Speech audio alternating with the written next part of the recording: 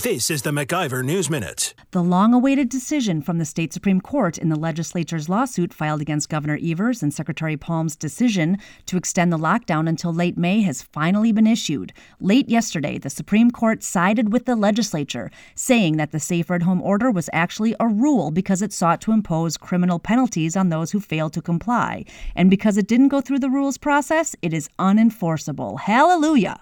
The decision continues, quote, "We further conclude that Palm's order confining all people to their homes, forbidding travels, and closing businesses exceeded the statutory authority upon which Palm claims to rely," end quote.